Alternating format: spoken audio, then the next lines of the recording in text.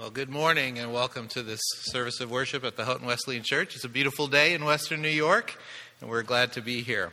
Please stand and join with me in the call to worship. Remain standing for the invocation and for the hymn to follow. Let us read together responsively.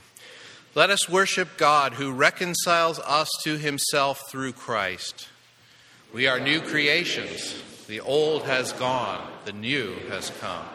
Let us worship God as Christ's ambassadors. Through us and through our worship, may we announce the good news to all. Let us worship God in spirit and in truth.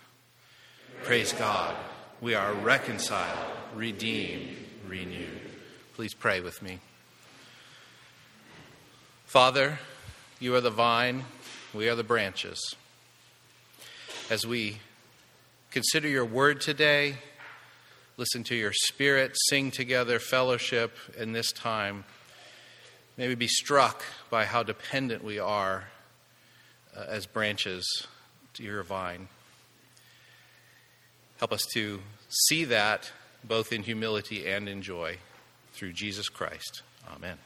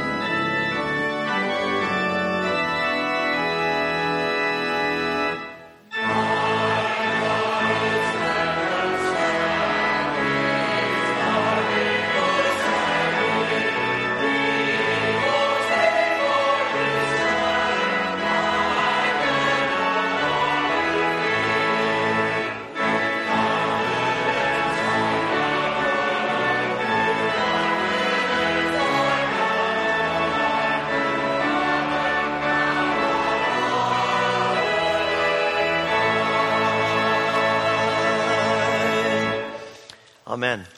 Before you're seated, let me invite you to take a moment, share a word of welcome and greeting with others who are here in worship today. Morning. Welcome to you. Welcome. Morning again. Hey, Paul. How are you? Hi, Stora. Hi, Paul. Brandon.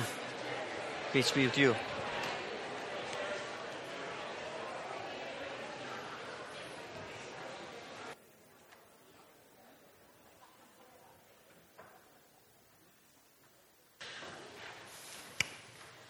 There's just a couple of things that I want to mention to you that are in your bulletin. There's an insert about small groups that begin tonight.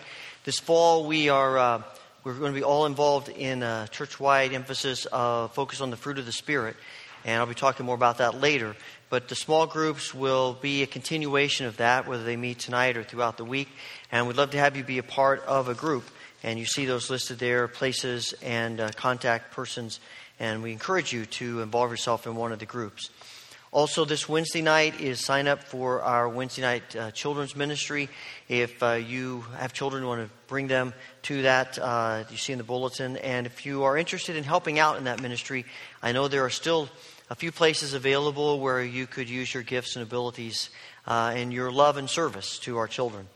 And this is the last day to sign up for the nursery for they put out the schedule for the next number of months. And if you're interested, there are some forms in the back on the table.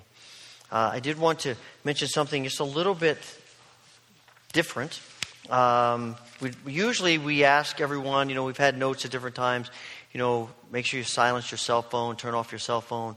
You often see that if you go to the theater or you go to a musical or a drama production. Next week, if you have a cell phone, bring it. That's all I'm going to say. Bring your cell phone. You may want to mute it, but bring it, and you'll hear more about that next week. But we're going to do something next week that will involve that. If you don't, that's okay. You won't feel left out. But if you do, we encourage you to bring those next week. There are also a number of prayer concerns in the bulletin, things that we are praying about related right here to us, as well as things that are taking place around the world, and we ask for God's grace in each situation. Please join me in the prayer of confession that is printed in your bulletin.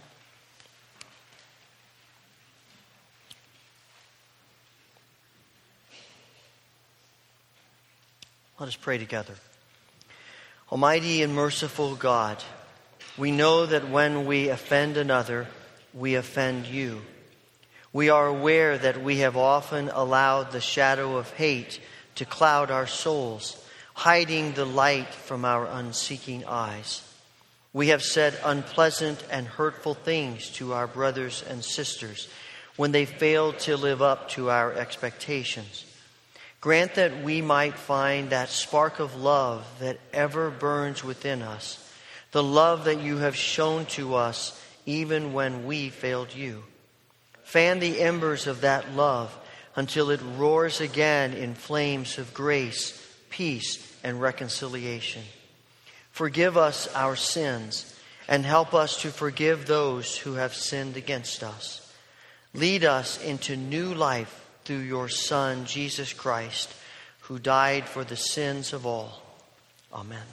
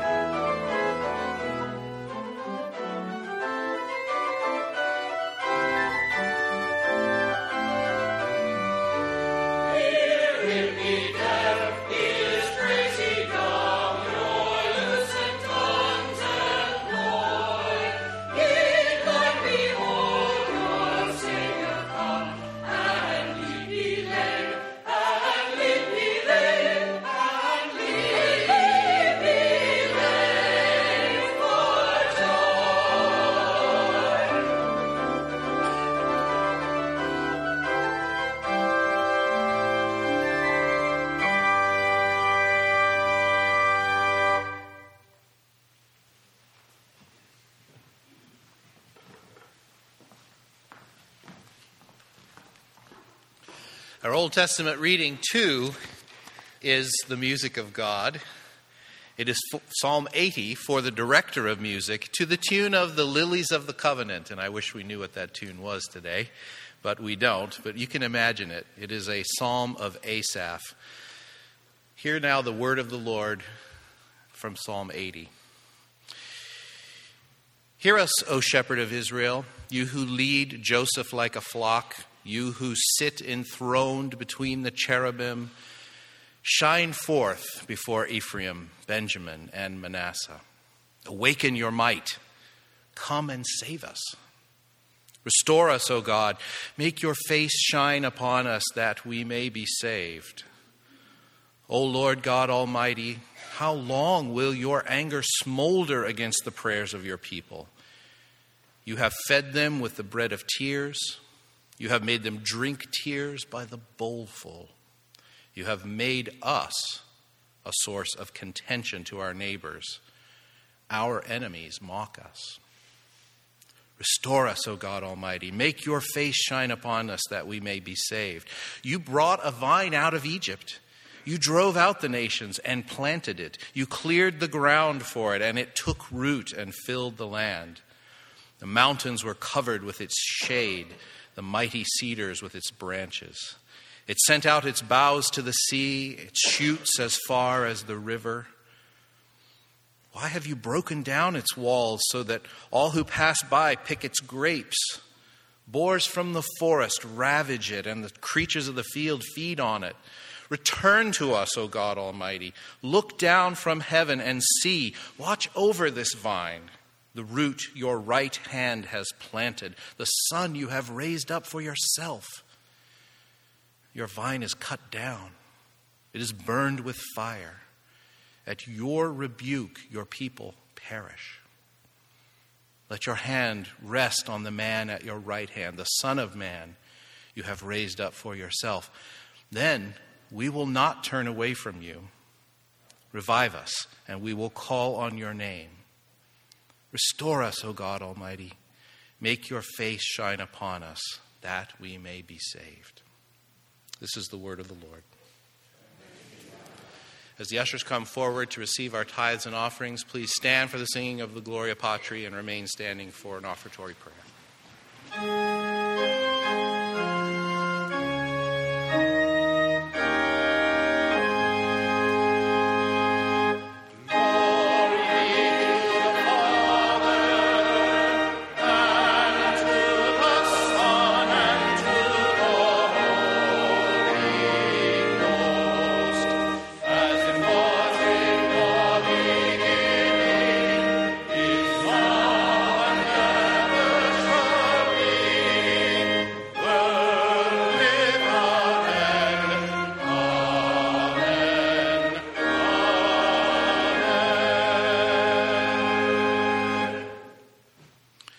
Father, everything we consider giving to you already belongs to you. This is all yours, and we trust that you will use it for your purposes. Give us the faith and the cheerful hearts to participate fully in that in this time through Jesus Christ. Amen.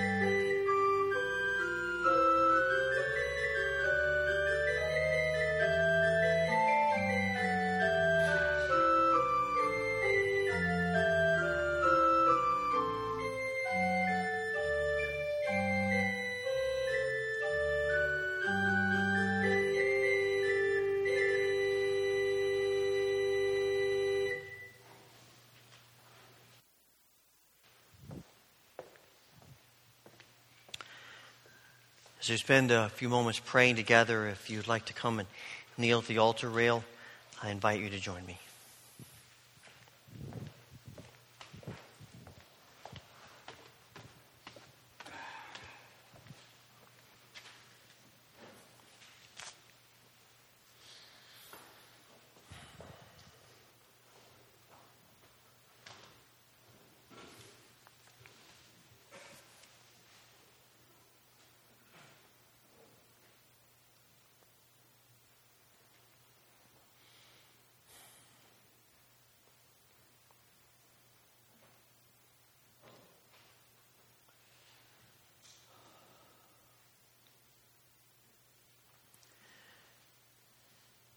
Father, there is a joy and a sweetness and a sense of security in pondering Jesus, in knowing your love for us in Christ and embracing your love for us in Christ,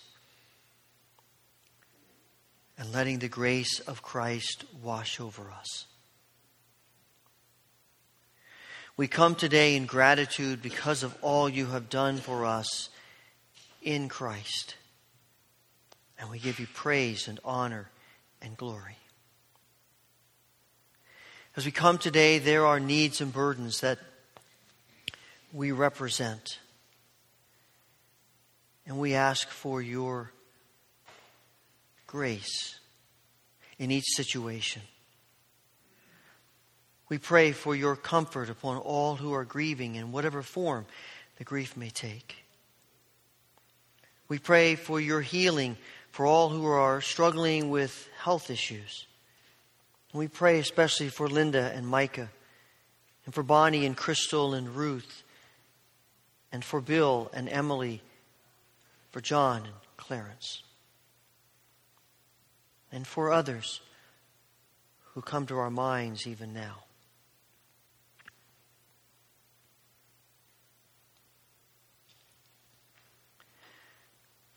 Father, we pray for our men and women serving the military throughout the world.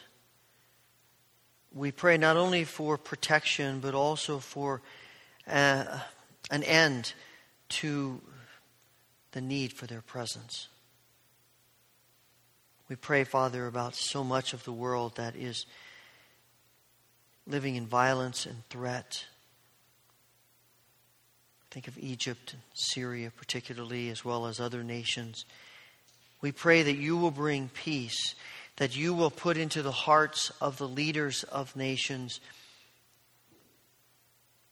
care for their people instead of grasping for power. We pray for our brothers and sisters throughout the world who are wrestling and struggling with persecution and threats and even the reality of martyrdom. Watch over them and help them to know our love, our grace, our mercy, our concern. Father, we pray for this new academic year that we have embarked on. For all the institutions that we are connected with, we pray not only for academic prowess, but for spiritual development. We pray for your mercy upon all of the institutions that we represent. We pray that you would help us to see you at work in ways that we might not have dreamed possible. Father, thank you for hearing our prayers. We offer them through the name and the power and the grace of Christ, our Savior and risen Lord and coming King, the one who teaches us the model for prayer, which we now pray together. Our Father, who art in heaven, hallowed be thy name. Thy kingdom come, thy will be done on earth as it is in heaven. Give us this day our daily bread, and forgive us our debts as we forgive our debtors. And lead us not into temptation, but deliver us from evil. For thine is the kingdom and the power and the glory forever. Amen.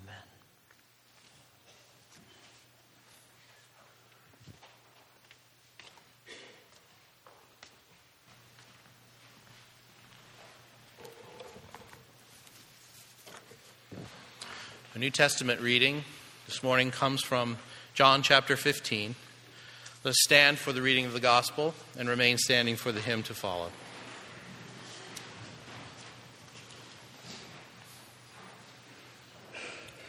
Jesus is speaking to us.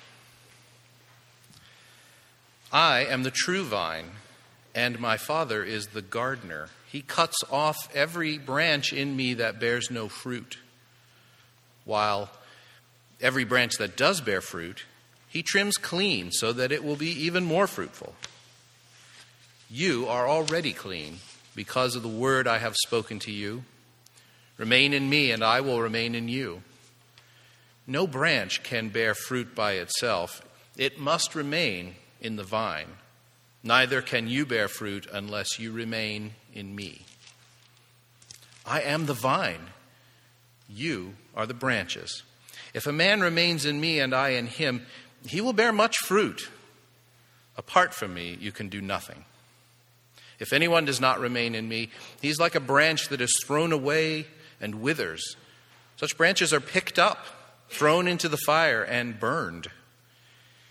If you remain in me and my words remain in you, ask whatever you wish and it will be given you. This is to my Father's glory, that you may bear much fruit, showing yourselves to be my disciples.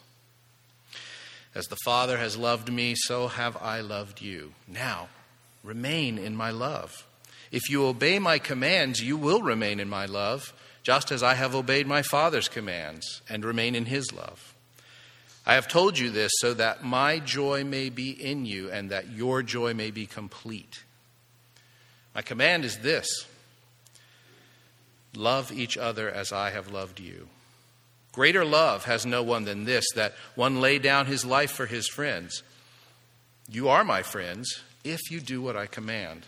I no longer call you servants, because a servant does not know his master's business. Instead, I have called you friends, for everything that I learned from my Father I have made known to you. You did not choose me, but I chose you to go and bear fruit, fruit that will last. Then the Father will give you whatever you ask in my name. This is my command. Love each other. This is the word of the Lord. Thanks be to God.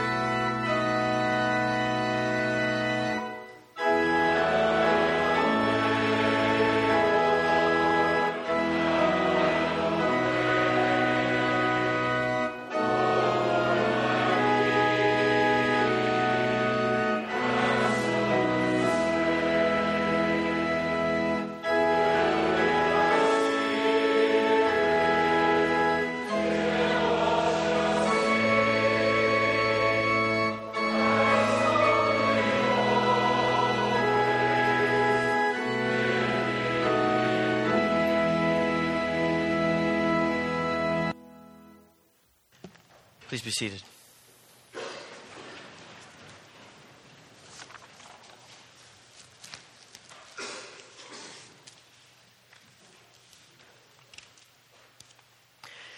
It was one of those conversations that I don't think I will ever forget.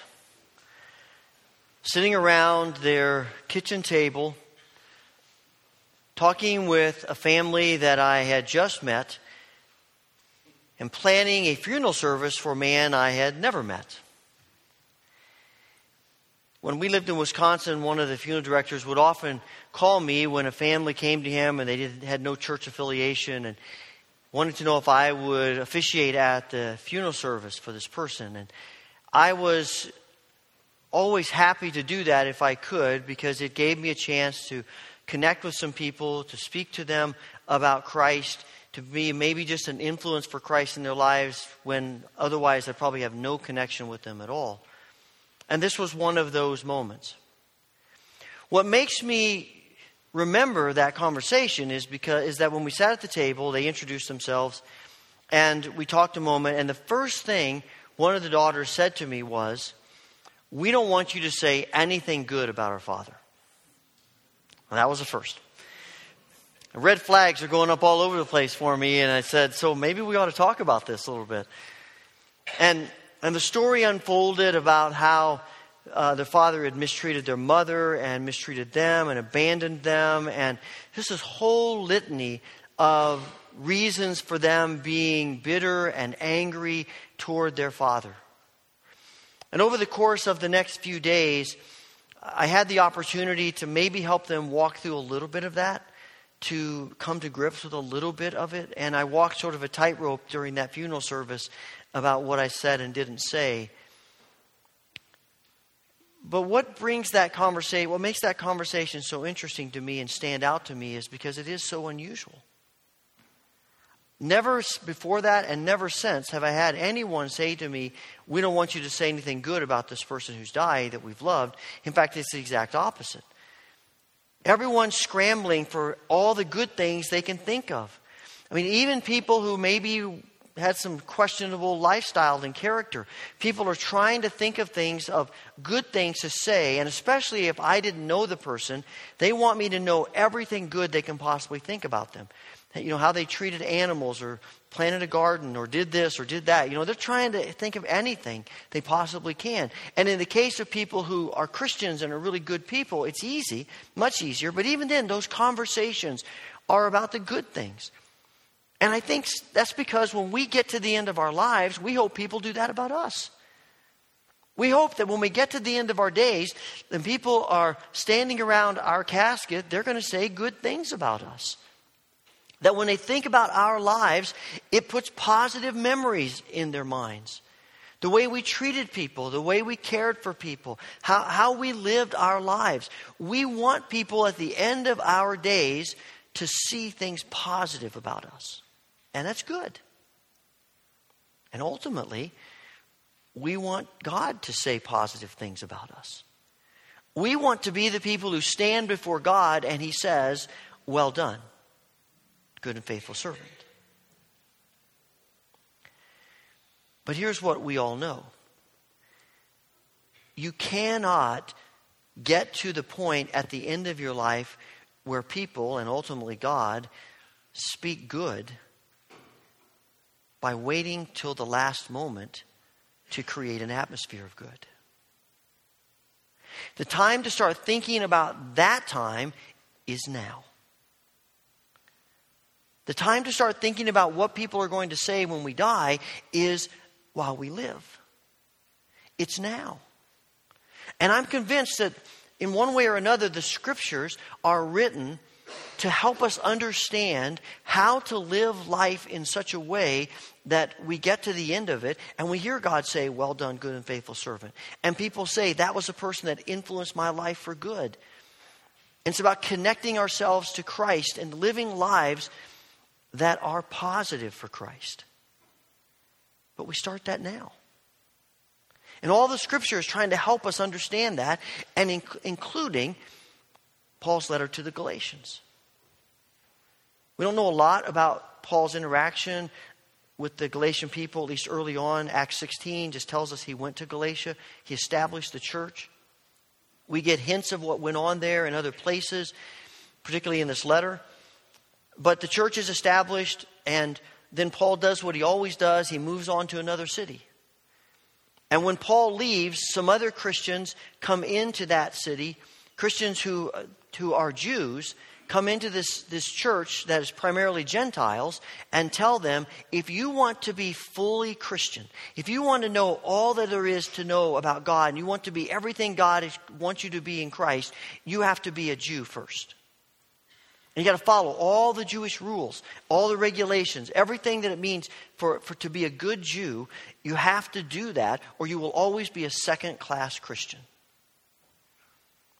Now, it's sad that through the years, we have all done that in one way or another in the church. But here is this group of people coming and saying, you have to be like this. And it's all about the law. It's about following these rituals, following this law, doing these things. And it's dividing the church, because some of the people are saying, oh, I didn't realize that, and they are following them. And others are saying, no, wait a second. I don't think Paul didn't say anything about that. And they're going the other way, and it's creating this fracture. And so Paul writes this letter to address this. And Paul's very forthright in this letter, trying to help them understand what's false and what's true. And when he gets to chapter 5, Paul talks about the fact that we are free in Christ. There is freedom in Christ. We're not bound by the law anymore. We are free. And then he goes on in verse 19 and says, and by the way, the acts of the sinful nature are not only sexual immorality and debauchery and idolatry and witchcraft, things that we would expect. The acts of the sinful nature are also dissensions, factions, envy, jealousy, selfish ambition.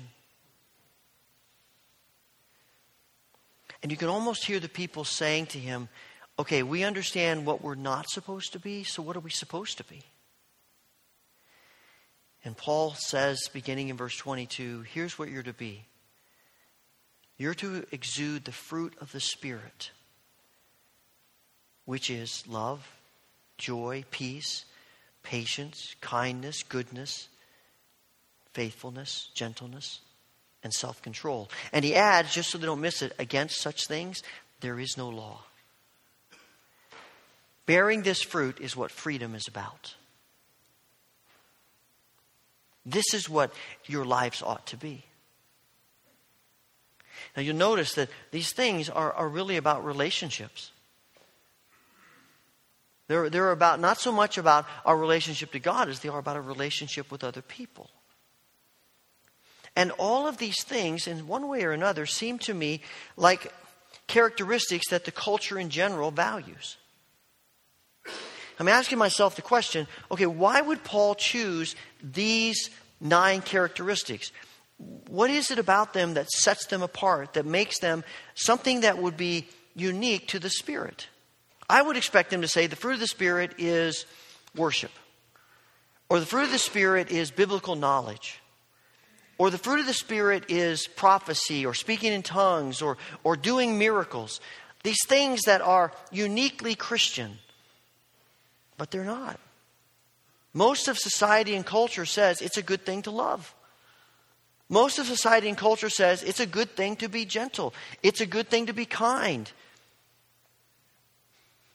Most of society says these are all good things. So what is it about them that makes them different that would allow Paul to say, this is not just the fruit of being a good person, this is the fruit of being filled with the Spirit.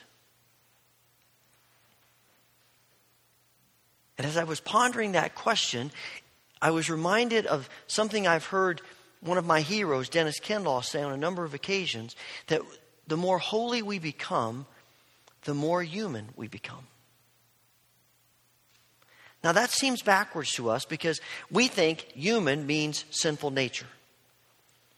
But he's saying the more human we become means that we are getting back to the way we were created.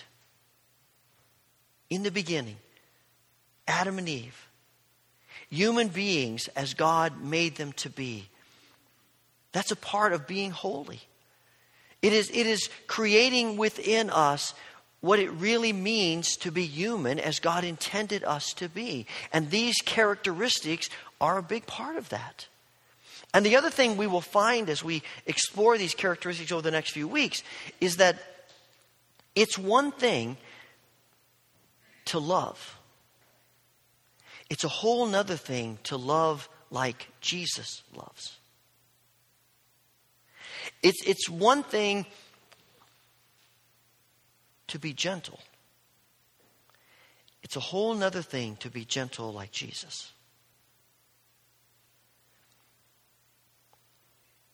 It's good to be kind. It's a whole different level of kindness when we start looking at the life of Jesus.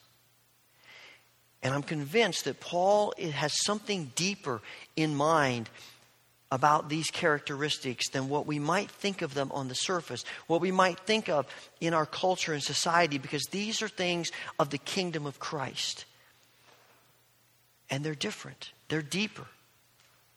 They're more demanding than what we might think on the surface. This all begins with the Spirit. It all starts with the Spirit in us. These are not things that we say, well, I'll just strive to love. I'll just work harder at love. It has to start with the Spirit.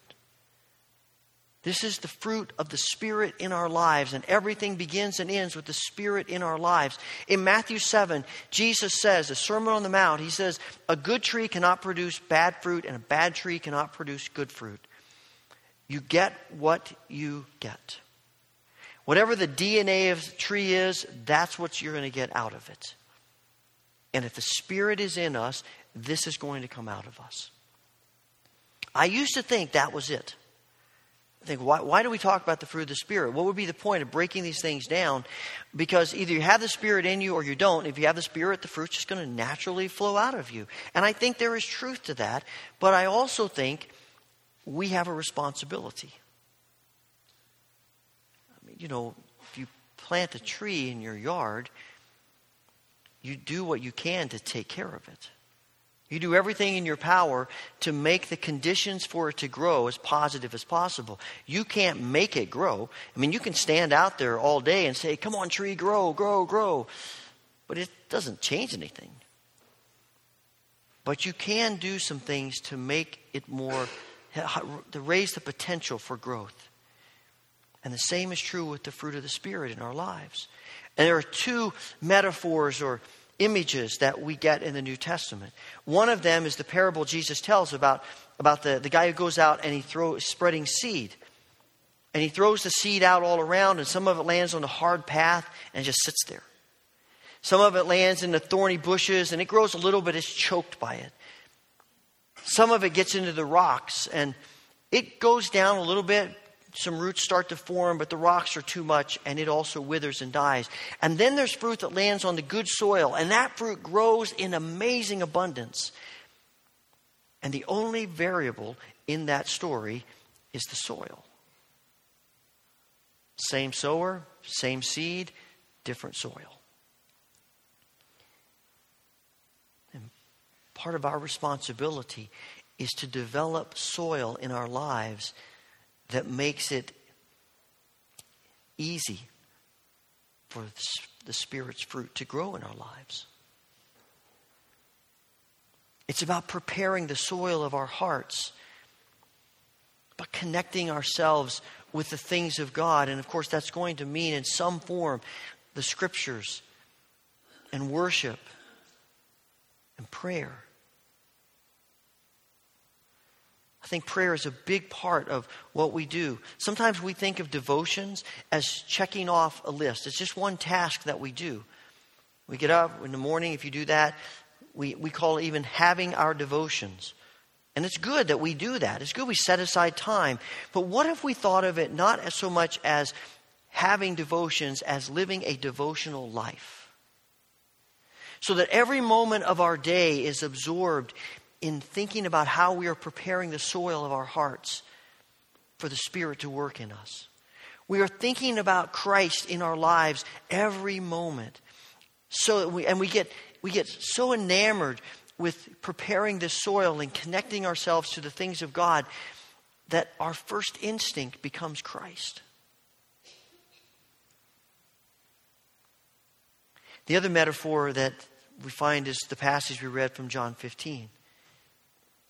Jesus says the only way fruit's going to come out of us is if we stay connected to the vine. And He's the vine. We remain in Him, He says, if you want to bear fruit.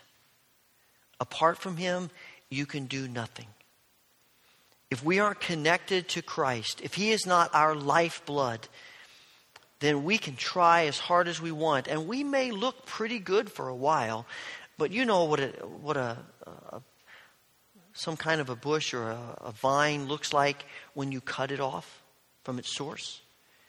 It'll stay green for a few days, but eventually it withers and dies.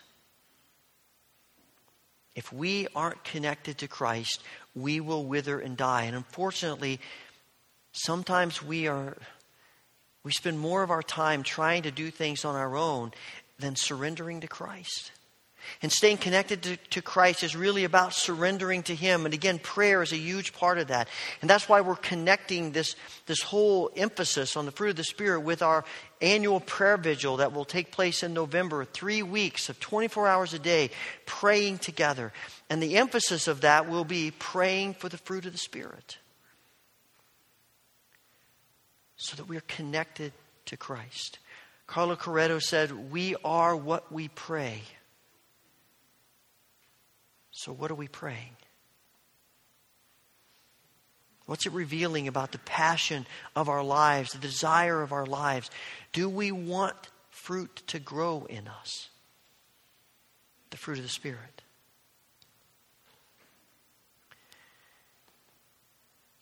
I also think it's important for us to understand that fruit is intended to be grown in community. Rarely do you see just a lone grapevine by itself doing much of anything. There might be a few grapes on it, but it's not really accomplishing what it was intended for. It should be in a vineyard. And a lone apple tree is fine, but it's intended to be in an orchard. And you and I are intended to grow fruit. And the fruit of the Spirit is meant to grow in us in community together. In fact, I'm not sure we can actually I'm not sure that the fruit of the Spirit can truly develop in us the way God intends outside of community. We need each other to grow. It doesn't take a whole lot to be kind when you're just by yourself.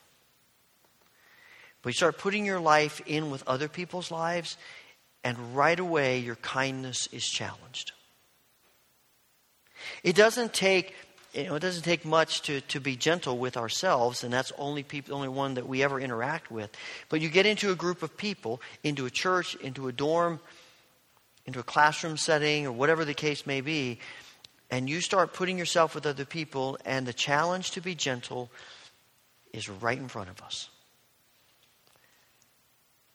It's how we grow. And it reminds us of how much we need Christ. The community. See, and we are known as a community of faith more than we are by individuals. People think about us as a gathering of Christians more than just individual people who come to this place. We are, in many people's minds, the church. And the question is not, will the church bear fruit? The question is, what kind of fruit is the church going to bear?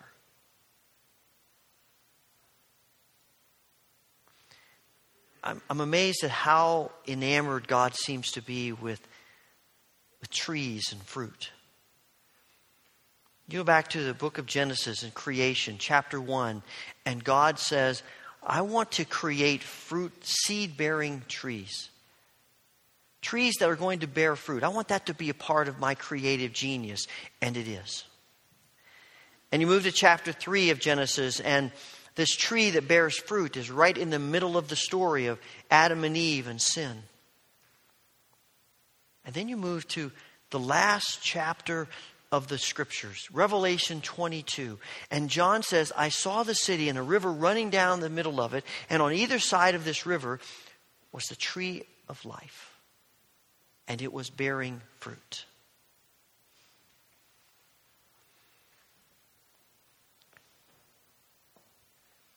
Fruit has been God's plan from the beginning for his people, for his creative genius, for his story and interaction with us.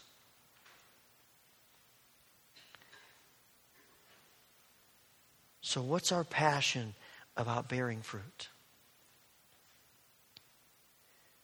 God wants us to experience the joy and this amazing sense of fruitfulness. What we were created to experience. He wants us to know that through the Spirit in us. Do we want it too? Have a passion for the fruit of the Spirit to grow in us and mature in us and to be seen by others being born out of us. You know, we come to this table this morning because all of this is about the grace of God. God's grace that creates us with the intention of bearing fruit, and God's grace that has plans for us in the future of being a part of his kingdom that is continually bearing fruit. And even now being people who bear fruit, not because of us, but because of him. He's just asking us to let him do it. Heavenly Father, thank you so much for your desires in our lives to bear fruit.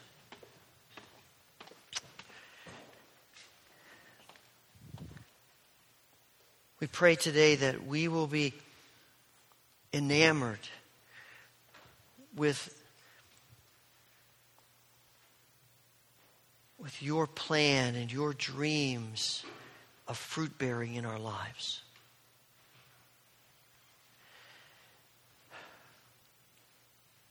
Father, as we come to this table this morning,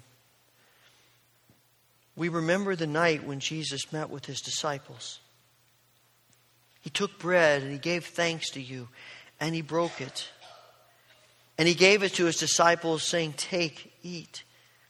For this is my body which is broken for you. Do this in remembrance of me. On that same night, he took the cup. And again, he gave thanks to you and he gave it to his disciples. And he said to them, drink from this, all of you. For this is my blood of the new covenant shed for your sins and the sins of all people. Every time you do this, do it in remembrance of me. So this morning, Father, we remember.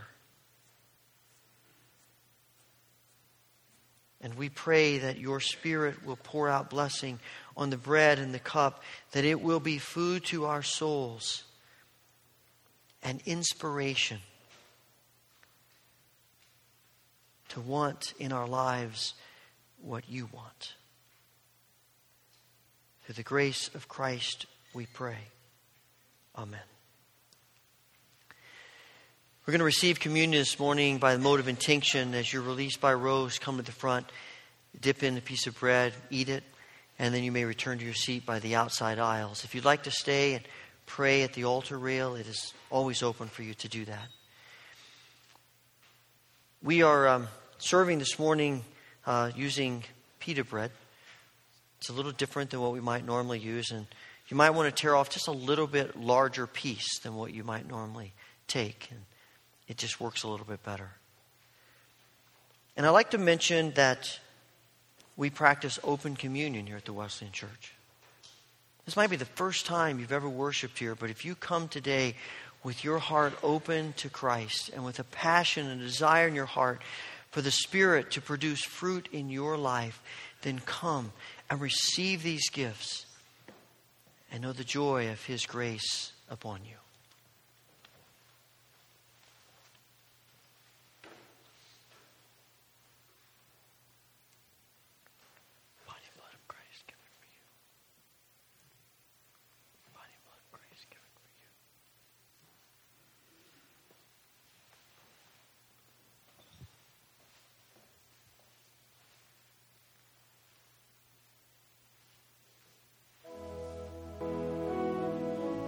Mighty blood of Christ, come for you. Mighty blood of Christ, come for you. My fault. That's right, it comes out.